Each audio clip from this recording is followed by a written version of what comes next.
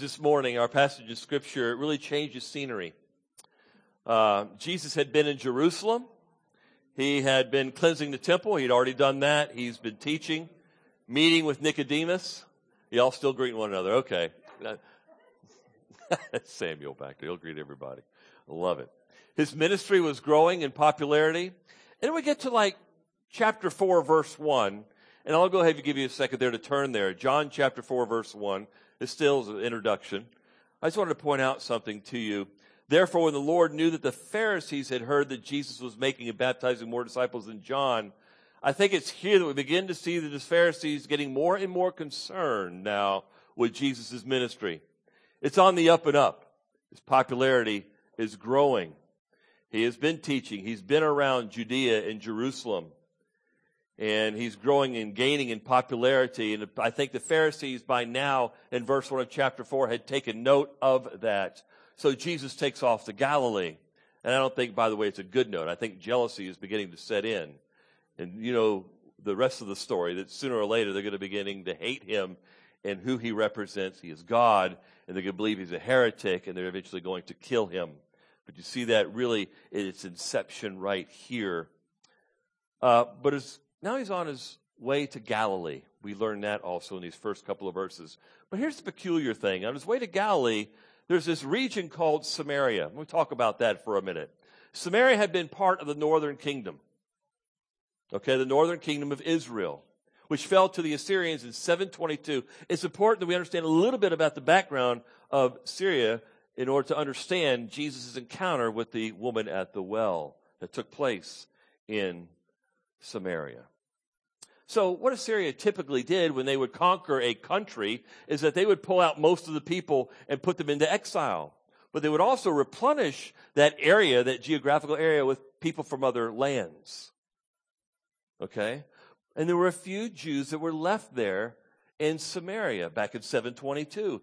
And over the years, they intermarried with Gentiles. Okay?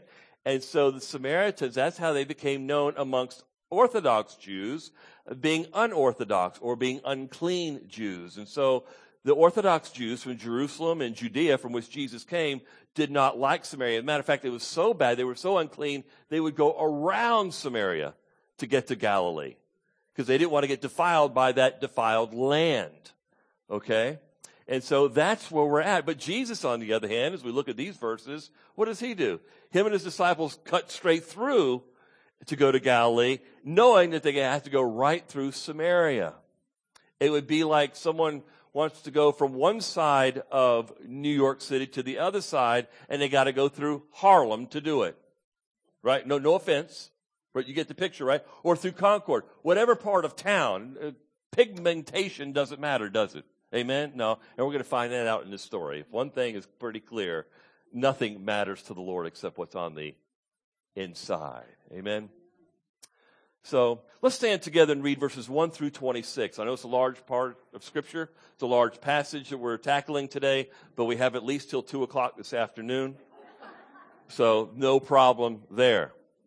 Follow with me, if you will. Chapter 4, verse 1 through 26. Therefore, when the Lord knew that the Pharisees had heard that Jesus was making and baptizing more disciples than John, although Jesus himself was not baptizing, but his disciples were, he left Judea and went away again into Galilee. And he had to pass through Samaria, so he came to a city of Samaria called Sychar, or Sychar, near the parcel of ground that Jacob gave to his son Joseph. And Jacob's well was there. So Jesus, being wearied from his journey, showing his humanity there, was sitting thus by the well. It was about the 6th hour. That means about noon, the heat of the day. Verse 7, there came a woman of Samaria to draw water. Jesus said to her, give me a drink. For his disciples had gone away into the city to buy food. Therefore the Samaritan woman said to him, how is it that you, being a Jew, ask me for a drink since I am a Samaritan woman? Parenthetical statement, John says, for Jews have no dealings with the Samaritans. Verse 10, Jesus answered and said to her, if you knew the gift of God and who it is who says to you, give me a drink, you would have asked him, and he would have given you living water. She said to him, Sir, you have nothing to draw with, and the well is deep. Where then do you get that living water?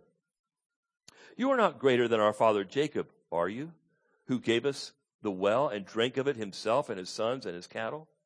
Jesus answered and said to her, Everyone who drinks of this water will thirst again.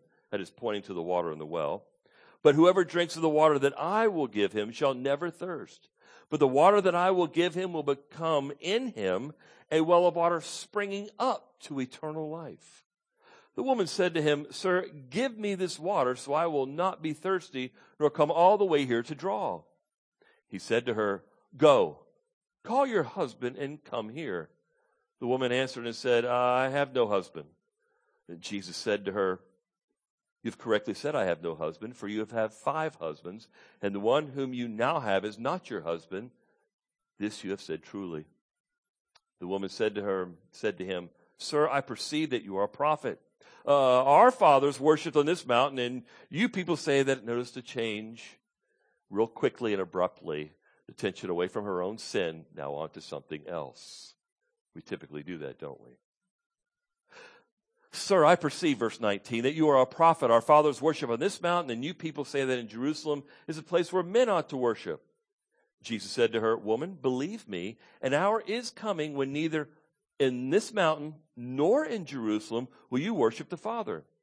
You worship what you do not know. We worship what we know. For salvation is from the Jews. But an hour is coming, and now is, when the true worshipers will worship the Father in spirit and truth. For such people the Father seeks to be his worshipers.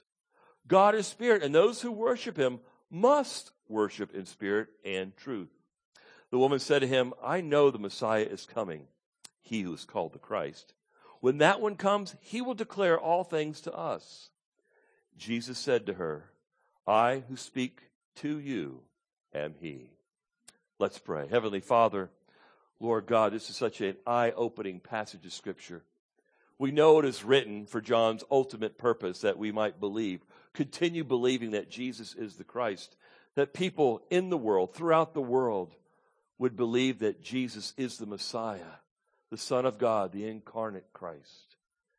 And so, Father, I pray that you would give us wisdom, that you would teach us from your word Jesus' approach to different kinds and types of people, not because of how they look on the outside, but because they all have the same need on the inside, because we're sinners. Jesus, we need you. It's in your name we pray. Amen. You may be seated. Thanks for listening to that rather long, lengthy passage of Scripture. I want to pick up in verse 6, okay? Basically, we already talked about in brief, verses 1 through 5, to give you a little bit of the context. But right now, it's the 6th hour. It's around noon. It's very hot. It's the heat of the day. And the disciples have left Jesus. They went to go get some food. So he's there alone. And he's next to this well, and he has nothing. He doesn't have a bucket. He doesn't have anything to draw water with. And this woman comes along. And by the way, he's in Samaria. Most Jews would have walked around Samaria. Okay? Definitely the religious elite, the religious would have walked around, okay, Samaria, but Jesus cuts right through. Usually, there's something strange here, because usually a woman would not, number one, go to the well by herself. She would go with a group of women for protection. Number two, she would go early, not in the heat of the day, but in the cool of the morning, to get water for the rest of the day. So something strange is going on here. Something more about this woman is brought to light in relationship to what I just said, and it is this. She was not just an outcast, a Samaritan outcast, but she was an outcast amongst the Samaritans. You see, later on in the story, what do we learn? That she had 5 husbands, and the man who she's with right now is not even her husband. It's a live-in boyfriend, okay? That's basically what the Greek is saying there. So here's the thing. The women wanted nothing to do with her because of her lifestyle. They knew her. That was her reputation, and they knew her. And so she went by herself. She wouldn't go in the morning with a group of women or go there with them, because she had already been shunned I think, and most commentators would agree because of that context, already shunned by other Samaritan women. She was all on her own. Even amongst Samaritans, she was treated as unclean. Not just by the Jews, but by Samaritans. She was looked upon as being one of the dirtiest of the dirtiest, immorally. The hopeless, the helpless. Kind of a person you look on the news or you see and you go, oh, I really don't want to have anything to do with that kind of person. Look where they've been. Look how they act. Look how dirty they are. They don't keep themselves up. You know, that kind of thinking. Furthermore, Jesus, now in that context, Jesus had nothing to draw water with. And yet he asked her for water. So think about it. What would he drink the water from? Her own bucket. This is incredible. I mean, he would have to drink from this defiled, unclean bucket. We know, according to Mark 7, that the religious Jews, the Pharisees, they would wash their utensils before and after they ate. And here is Jesus had nothing to wash his bucket with, but it was just a bucket from a Samaritan woman who was living this immoral lifestyle. She was truly unclean person, and yet he was going to drink from her bucket as she would reach down and get it out of the well and draw it up. He would have to drink from the bucket. Her bucket. He had to use hers. So knowing he was a Jew, coming from her perspective, knowing that he had nothing to draw with, that she was a woman, and they were not even looked upon very highly in the day, oftentimes as property, okay? It was a shock that he asked her. Stop right there. Listen to me. This must scream something about our Lord's character. Okay, we got the character of the Samaritan woman, but what about the character of our Lord, which we, the church, are to emulate, right? First, he showed no partiality.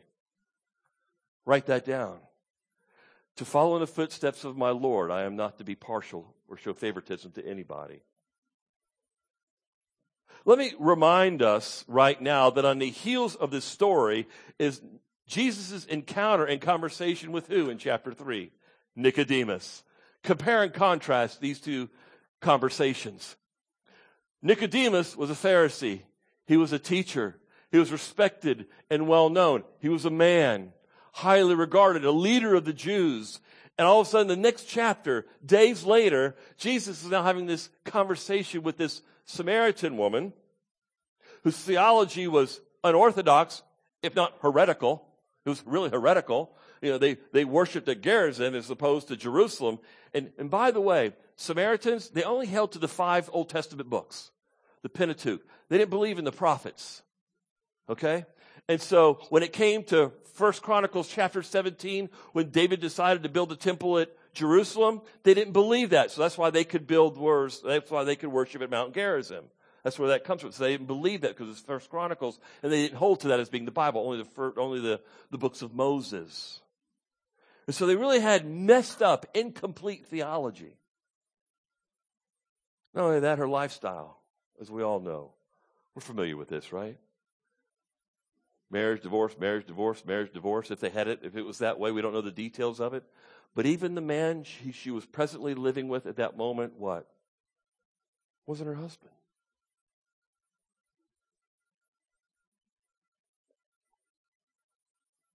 Not only that, the woman's customs and the practices were totally different than Nicodemus's. I mean, the woman was an outcast. Nicodemus wasn't an outcast. He was well received and liked by almost everybody, right? Their cultures were different. Their practices, their customs were different. Everything was so different about them. The contrast is like incredible. They're polar opposites. But everything I mentioned up to this point is external. Because what they had in common was what was on their heart. You see, no matter what a person looks like or does on the outside, we all have the same SIN virus. And that's what Jesus addressed with Nicodemus. And that's what he's going to address with the Samaritan woman. So Jesus shows no partiality, no favoritism. As a matter of fact, what he's doing is he's walking and being an example of John 3:16. Listen to these words. Listen very carefully. For God so loved the world that he gave his only begotten Son, that whoever. Stop right there. This is the whoever. Whether it's a Nicodemus or a Samaritan woman, it's whoever. Whoever. Turn with me, if you will, to James chapter 2 for a moment. James chapter 2. I want to walk you through this passage. And I think it's very relative, because James in chapter 2 talks about favoritism and partiality. And the church, this is an early letter. This is one of the first letters written in the New Testament. And it's very Jewish, because the early church started when? Get the picture of this now. It's the church, the saints of Jerusalem had scattered. But these are Jewish Christians, okay? They're in the dispersia. It's been dispersed. And I think they're tempted to be real careful who they associate with. So now they're being very partial and showing favoritism. So you get to chapter 2, verse 1 of James, and we read this: My brethren, do not hold your faith in our glorious Lord Jesus Christ with an attitude. That's where it always begins there, doesn't it? With an attitude. It always begins with the big A, the attitude. This time of personal favoritism. And then James gives an illustration, 2, 3, and 4, about a rich man coming into your assembly, and you pay special attention to him. Well, how do you know he's rich? You look at his shoes. They're nice ones. You look at what he's wearing. You look at how he handles himself. You know this person has some money. You know he's special. You know he's successful in whatever field he's in. And so you say, come over here. Let's sit up front with the good people. Not the bad outsiders, yes. Now, here's a question I have for this text. Does this apply to, it says the brethren, people coming into the church, because that's the illustration, or does the application go beyond that? I think it goes beyond that to evangelism. I think sometimes we look upon people and we look the way they look. We look at their culture. We look at the house they live in, the job they have. And we go, or we look that they might have a criminal record. And then we go, well, I'm not going to share the gospel with that person. There's no hope for them. It's kind of what's going on here. Verse 3, you pay special attention to the one who's wearing the fine clothes. Sit here in a good place. There it is. And you say to the poor man, you stand over there or sit down by my footstool. Verse 4, have you not made distinctions among yourselves and become judges with evil motives? And in verse 5, listen. My beloved brethren, did not God choose the poor of this world to be rich in faith? Look at verse 6, but you have dishonored the poor man. How have they dishonored the poor man? By honoring the rich man. You get that? You can be neutral with a poor person, but if you honor the rich man, you are disrespecting the poor man, dishonoring him. Verse 7, do they not blaspheme to the rich people? It was typical for them back then they would blaspheme the name of Christian, a Christ follower, in verse 7. Let's go to verse 8. If, however, you are fulfilling the royal law, what is that? He's going to say, you shall love your neighbor as yourself. You are doing well. But, contrary, verse 9, if you show partiality, you are committing sin. In other words, you are failing. You're being disobedient to the law. You shall love your neighbor. You're not doing it. You're breaking the law. You're a transgressor. You're only loving certain kinds or types of people and personalities. You're showing favoritism. Verse 10, for whoever keeps the whole law and yet stumbles at one point has become guilty of all. Maybe Nicodemus would fall under the first part of that. He's only guilty in maybe one little small area or two. This woman was guilty across the board. But here we learn, you break the law at one point, one little smidgen of one of those commandments, and God sees you guilty of the whole thing. Why? Stop right there. Why is that? Because God is holy. And God demands perfection and holiness to be in his presence. That's why Christ came. He lived the perfect, holy life. This is the good news, the gospel. So that when he got up on that cross and died, that the Father would raise him from the dead. Why? Because the Son is holy, holy, holy. And that is the holiness we need to be justified before a holy God. Not the holiness that I produce in my obedience to Christ, but I need this foreign, alien righteousness that comes from God himself. That is the holiness by which one is justified. It is the righteousness of Christ. It is his blood that cleanses us from our sins, that makes us white as snow. And part of that snow is that white garment that God is going to put on every one of his children. And that white garment is the righteousness of Christ, in which you will be ushered into God's presence, into his kingdom. That's our blessed hope, beloved. Well, we go a few verses later. Look at verse 12 and 13, and I'll wrap this up, and we'll go back to our main text. He says this, so speak and so act as those who are to be judged by the law of liberty, freedom in Christ. For judgment will be merciless to one who shows no mercy. I love this right here. The last 4 words, mercy triumphs over judgment. That's what's going on in John 4. The mercy of Christ is being triumphant over the sinfulness of the Samaritan woman. We see mercy in the process of being triumphant in real life in this lady's life. Praise God that he is not partial or show favoritism. That's why at the end of the story in Revelation you see that people from every tongue, every tribe, every language is going to be in heaven. Why is it going to be so different? Why is it going to be so different? Why? Because of God's glory. There'll be no mistake when you get to heaven that everyone is there by the grace of God. It had nothing to do with their background, their ancestry, their works, nothing but the grace of God. That's why we're Grace Community Church, a community of believers saved by grace alone, in Christ alone, faith alone. Amen. So let's go back to our main passage, John chapter 4.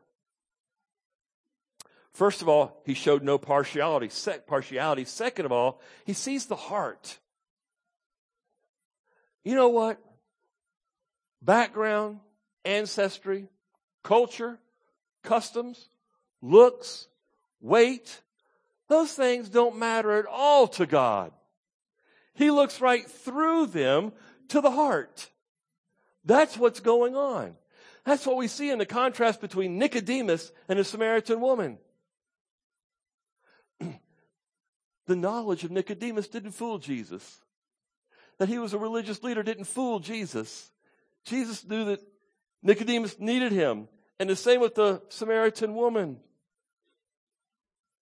Pigmentation, dress, mannerisms, practices, customs. And I'm just trying to think through this during the week. Outward appearances. Here's the bottom line. We all come from dirt. Genesis chapter 2. Right? Out of the dust of the ground. We're come from dirt. Now, God breathed life into us. Praise God. That's why we have a soul. That's why we have a spirit. That's why there's a God consciousness. That too is by the grace of God. It's a gift of God. And sin came in and just totally distorted it, mangled it.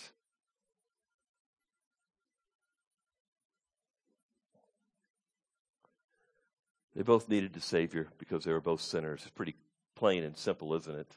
Listen, here, I want to wrap this part up. Listen to this. Nicodemus, listen to this. Nicodemus was not so good that he did not need Christ. The Samaritan woman was not so bad, Christ could not save her. Isn't that beautiful? Verse 10 of chapter 4. Jesus answered and said to her, If you knew the gift of God and who it is who says to you, give me a drink, you would have asked him and he would have given you living water. She was confused. Why would you ask me? Verse 9, for a drink. And then he goes, well, if you knew who I was, you'd be asking me for a different kind of drink. That's verse 10. You know, this is what the whole story is about. If you could pin one verse down that's representative, I think, of this whole story, it is this verse, verse 10. If you know who Jesus is, you know he's the Messiah, you'll know he's the gift of God, and you know what he offers: eternal life. In verse 10, living water is representative of eternal life. Make no mistake about it. Verse 13, everyone who drinks of this water will thirst again. But verse 14, whoever drinks of the water that I give him, that living water, shall never thirst again. But the water that I will give him will become in him a well of water, an endless well, an endless spring of water that leads to eternal life. In other words, Jesus is saying this: the water I give you will always satisfy you. Are you satisfied in Christ alone? Or do you look to get satisfaction in other places as well? Is Jesus someone you treat to give you some satisfaction, and you also get it over here, and get it over here, and get it over here? Christ is saying right here, I am your satisfaction. I want to be your satisfaction. God doesn't want us to get satisfaction in anywhere else, any place else, anyone else but him. And even when God blesses us with physical things, he wants to remind us that I'm the giver of those things. Get your satisfaction in not what I give you, but in the giver, who's behind all those things that I have blessed you with. But look at verse 11 and 12. The woman did not understand. She said to him, Sir, you have nothing to draw with. I'm the one that has the bucket. You don't have a bucket. And this well's deep. I've been here before, she's thinking. Where then do you get that living water? You are not greater than our father Jacob, are you? Because that's the reputation. That's how old this well was, and that's the area of Jacob's well. Jesus said to her, verse 13 and 14, he's explaining to her, let me explain now. Let me go a little bit deeper here. Let me explain to you what I'm talking about. I'm not talking about physical water from a physical well. I'm talking about water that springs forth eternal life. So we read that in verse 13 and 14. But whoever drinks the water that I will give shall never thirst. In other words, you're always satisfied. And that just blows me away. You know how do you know if you're always satisfied with Christ? You keep coming back to him. If you don't go back to Christ, you're living a life that says, I'm not satisfied with Christ. He's not, you nibble him a little bit and see if he tastes good and you walk your own way. It's like Ruffles potato chips. I guarantee it, men in particular. I'll stay with this as a men. This is a man, not a woman illustration. This is a man illustration for myself. You open a bag of chips, and you just take one little chip out, and you wrap that bag up and put it back. You can't do it. Why? Because you're not satisfied with one little chip. You got to keep putting your hand in that bag. If you're like me, you do. And you keep, right?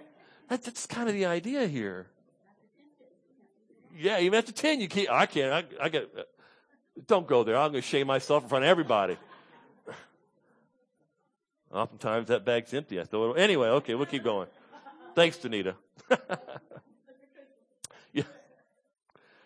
So he explains himself in 13 and 14. And yet verse 15, look, she still doesn't get it. The woman said to him in verse 15, Sir, give me this water so I will not be thirsty nor come all the way here to draw. She's still thinking physical water. So what does Jesus do in verse 16? He changes, he tries to say, there's another approach. In verse 16, he says, go get your husband. Jesus sees she's not getting it, so I'm going to change the subject. We're going to try another way, another approach, and this is the one we should always try with people. We must try this.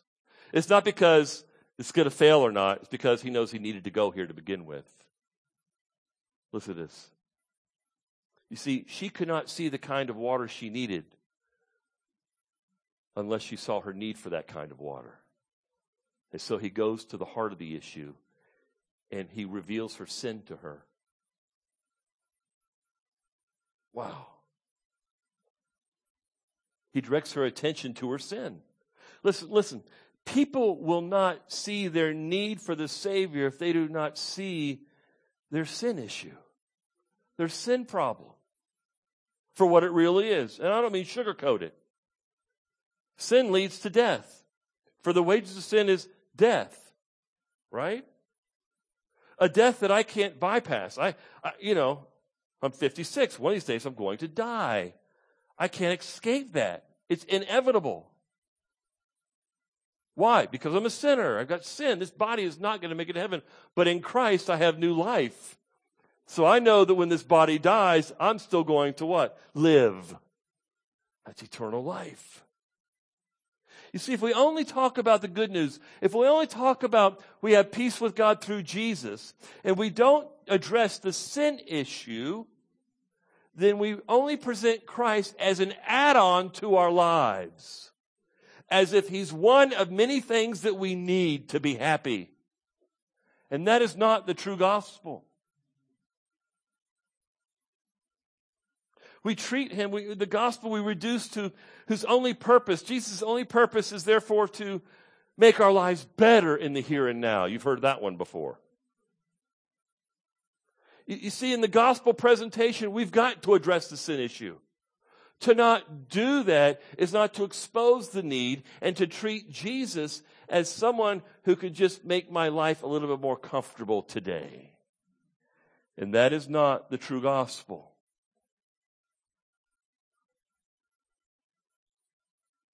Now, having said that, having exposed her sin in 17 and 18 by exposing her lifestyle, in verse 19, the woman said to him, "Sir, I perceive that you are a prophet."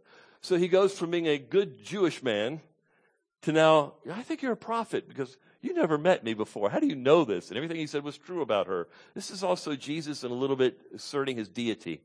You see that he comes to the well in his humanity, and he's a little bit thirsty and he's weary, but now you see a little bit of deity here coming up, okay? He's fully God and fully man. "I perceive you're a prophet." Verse 20, "Our fathers worship." Notice what she does. "You're a prophet. Let's talk about worship. Let's not talk about my sin." Do you ever notice that in sharing the gospel? When you get to the sin issue, let's talk about the big fish in Jonah. Let's talk about the flood in Genesis. Let's talk about all the problems in the church. They divert their attention away from their own sin problem when you share the gospel. Here's the master evangelist here, constantly bringing your attention back to the main issue, which is him. But the key to getting to him is looking at her own sinfulness, because he's the only one that can handle her sin. Amen? He's the mercy that triumphs over the judgment that she deserves because of her sinfulness. So here we have the master just being so patient with this lady and working with her and steering and guiding this conversation to bring it back to him. But so she mentions worship. So Jesus says, okay, we'll go there for a moment. He doesn't expound on it a whole lot. We only got a couple of sentences here about worship, right? But he uses it, again, evangelistically.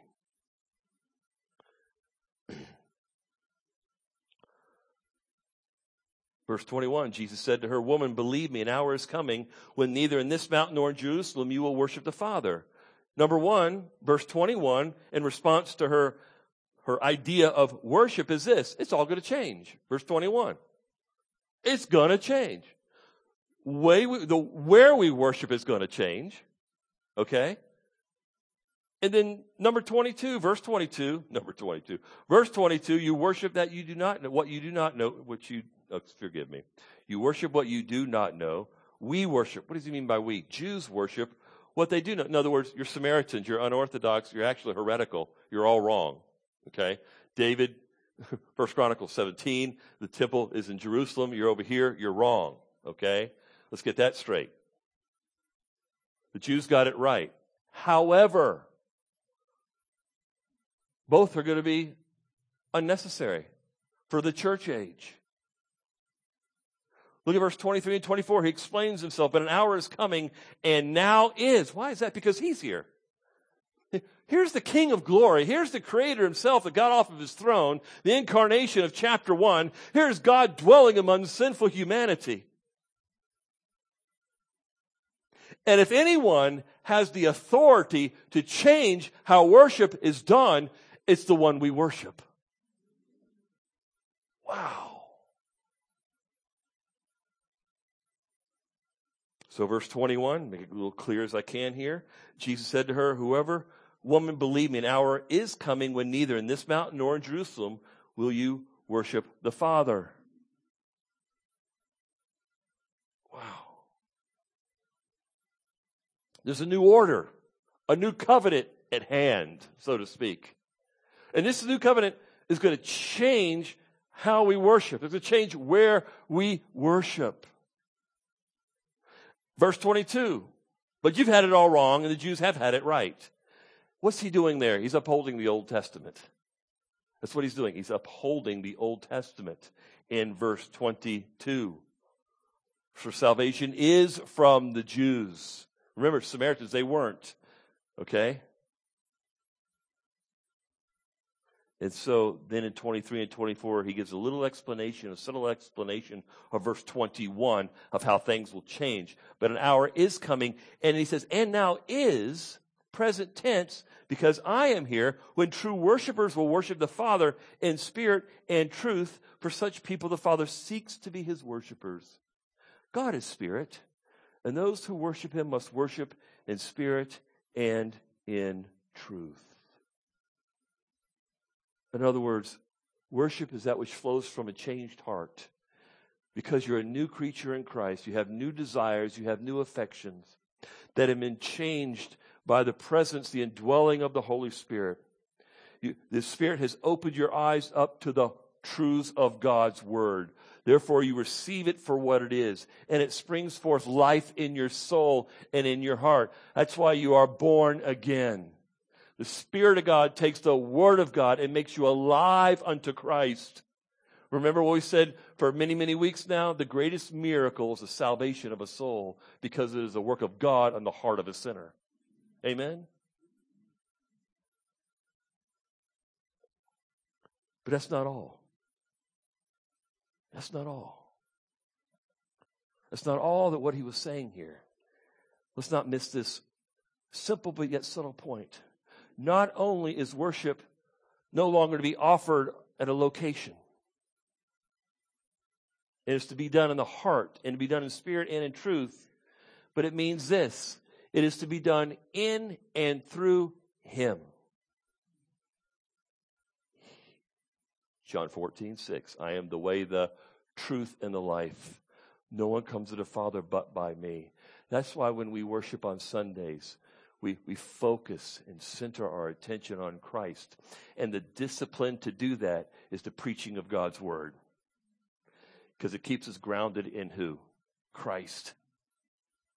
I don't know about you, but every Monday through Saturday, I've got to be grounded in Christ.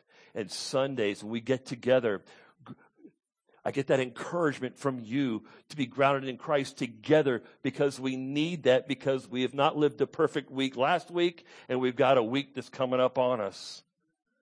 And every week's full of distractions, right? Every week, you and I sin somewhere along the line, and we need to be focused on Christ. The Messiah is here, and now the center of worship. That's what Jesus is saying. Your Messiah is here. He's going to say that in a couple verses. He's going to just point out blunt about it. The Messiah is here. That's why it's not going to be this mountain or that mountain. It's not going to be Jerusalem, Mount Gerizim. It's not going to be any of that. It's going to be in spirit and truth, so that you can worship me throughout the week. Whether you're alone in your quiet time with me, or you're together in the congregation on a Sunday morning, and everywhere in between. Listen, worship, because the Messiah has come, is a way of life. The Messiah is now the center of worship. And so in verse 25, it's such a bold statement, by the way. Such a strong statement. And this reveals something more about Jesus, that he was more than a prophet. Notice how the story unfolds. First, he was a good Jewish man. What are you doing here? Just Samaria. You don't belong here. Then she perceived him as a prophet, and now we're going to see that she thinks he's something more than that.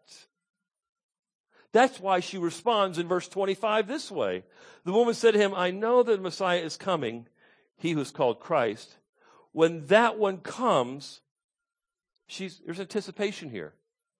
She had this kind of idea. I read about him. I know there's some kind of Messiah coming. When he comes, he will declare all things to us. And that is when Jesus makes the boldest of all statements. I who speak to you am he. I am the Messiah. Wow. You mean you're God in the flesh? And you didn't run over this poor woman? You mean you're God in the flesh and you did not humiliate her? And drag her through the mud? What patience. What compassion. So this woman who first recognized him as just a good old Jewish man, maybe Orthodox probably, then went on to perceive as a prophet, now sees him as something much, much more.